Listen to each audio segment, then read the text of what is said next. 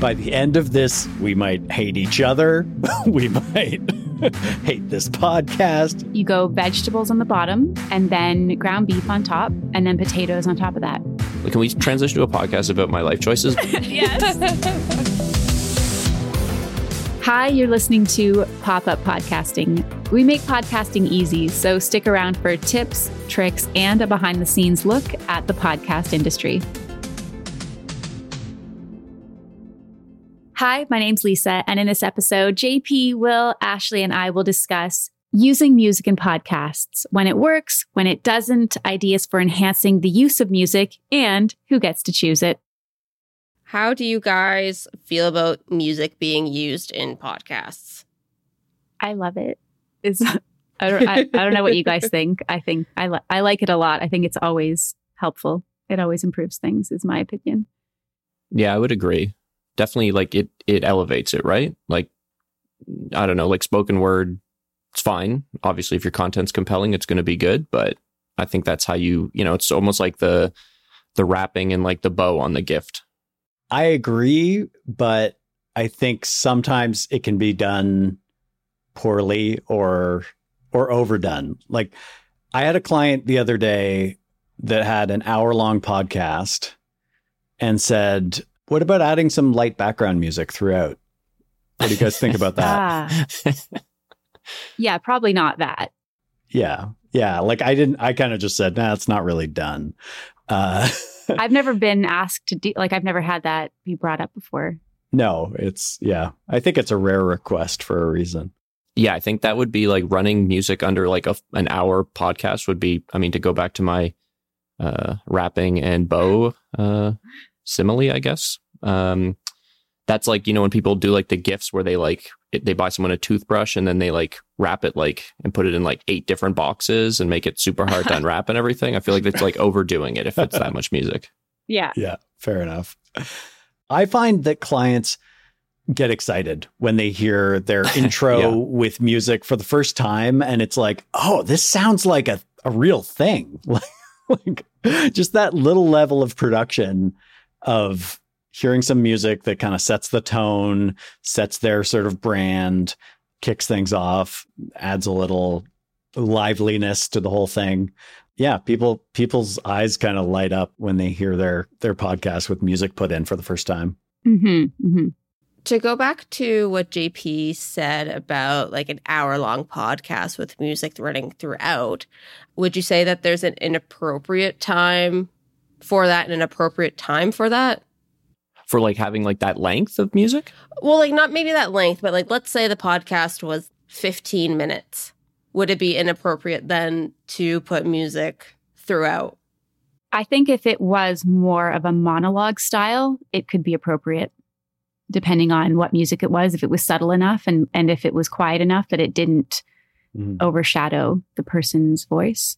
What do you guys think? Yeah, like context matters, I think, right? Like as much as length, like saying like, running it under an hour just sounds like it's not going to work from the jump. And like 15 minutes, obviously that's shorter. So you're like, oh, maybe it would work. But I think it's more the context than the length of the podcast, if that makes sense. Like, maybe something more monologue style.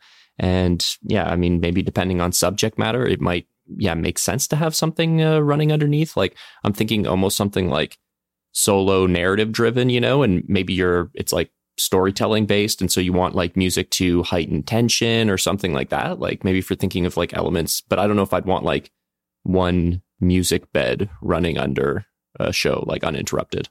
Right. But almost more like documentary style. Yeah, that makes sense. Yeah, exactly. Yeah. To sort of like punctuate what's being said in a way.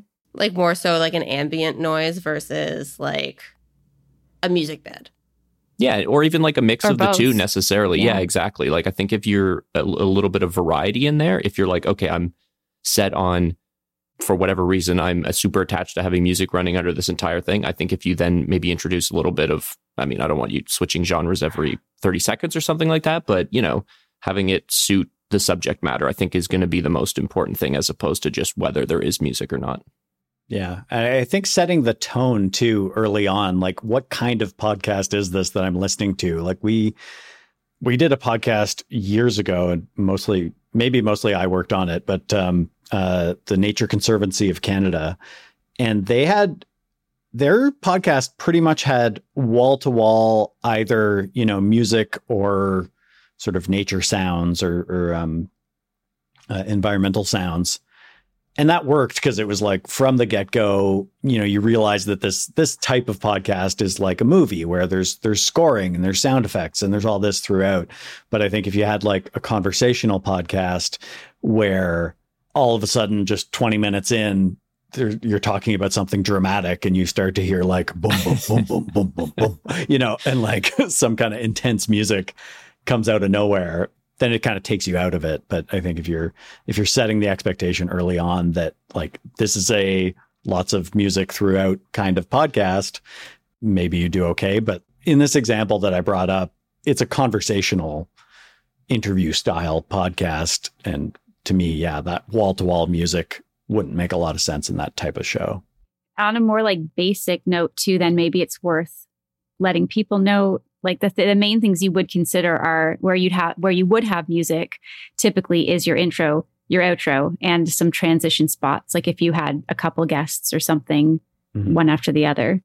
Yep. And I think the music really allows sort of to piggyback on points that JP and Lisa, you've both made, is it lets you like, you talk about that initial impact when a client hears it for the first time. And, I can think of two shows that I've worked on that I believe both of you separately put together templates for. And I think of one, The Crow Patrol. When you listen to that one and, you're hearing the intro music and you're hearing like, like crows and stuff like it, I think that adds immersion to it. It sounds really awesome when you hear it. And we fight for that as well too, is it sounds simple, but like it's good music and you hear the bell ring. And like, I don't know, it really sets the, the scene for the podcast. And I think it's those little kind of details you can add in that really, really elevate the listening experience. Those were both mine, by the way. Lisa did both of those. Nice. Yeah. Okay. So they were great. Credit to JP rescinded there and more given to Lisa. I hired Lisa, so yeah. I kind of get a little bit of credit for everything she does. It's a top-down kind of thing. Yeah. I'll accept that.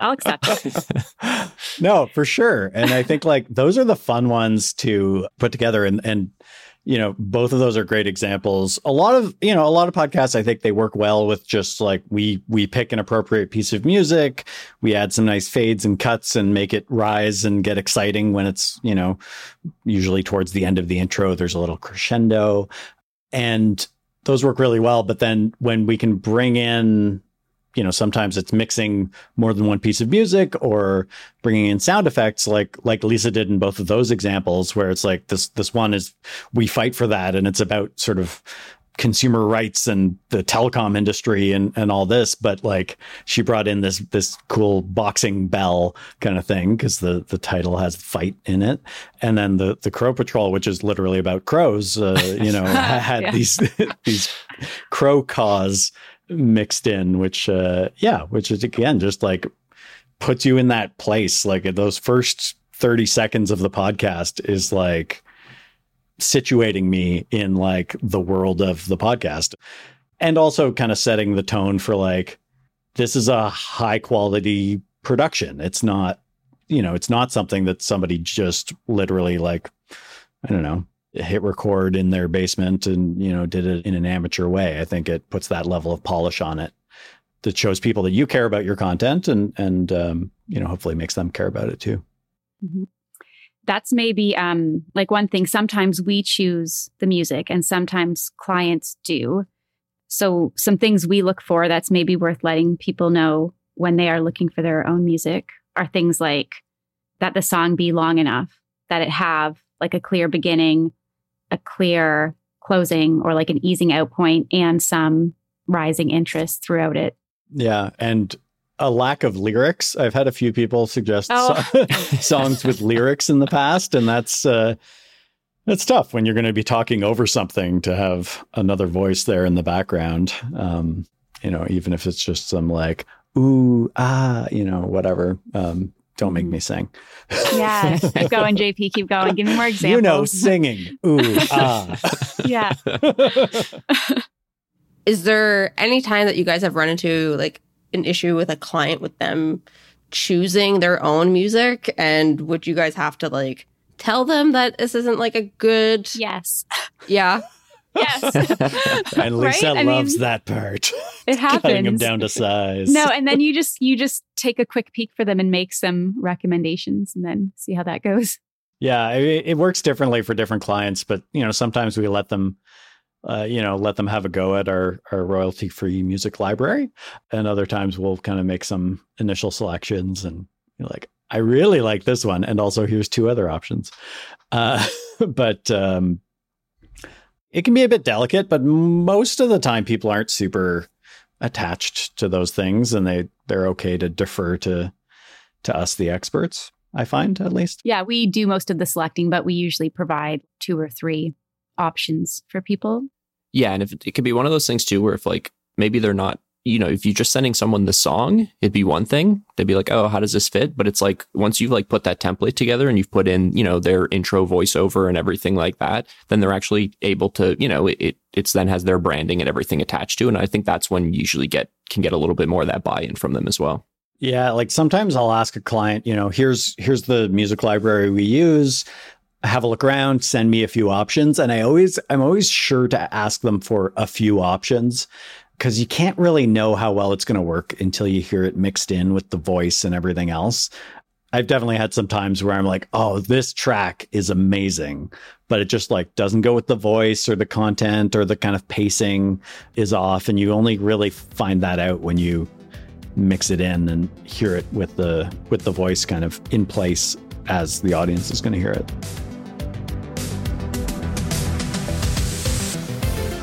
Thanks for checking out Pop-Up Podcasting, podcasting made easy. If you're interested in learning more about podcasting or starting your own podcast, you can find us at popuppodcasting.ca, where you can download our free guide, Podcasting at Work.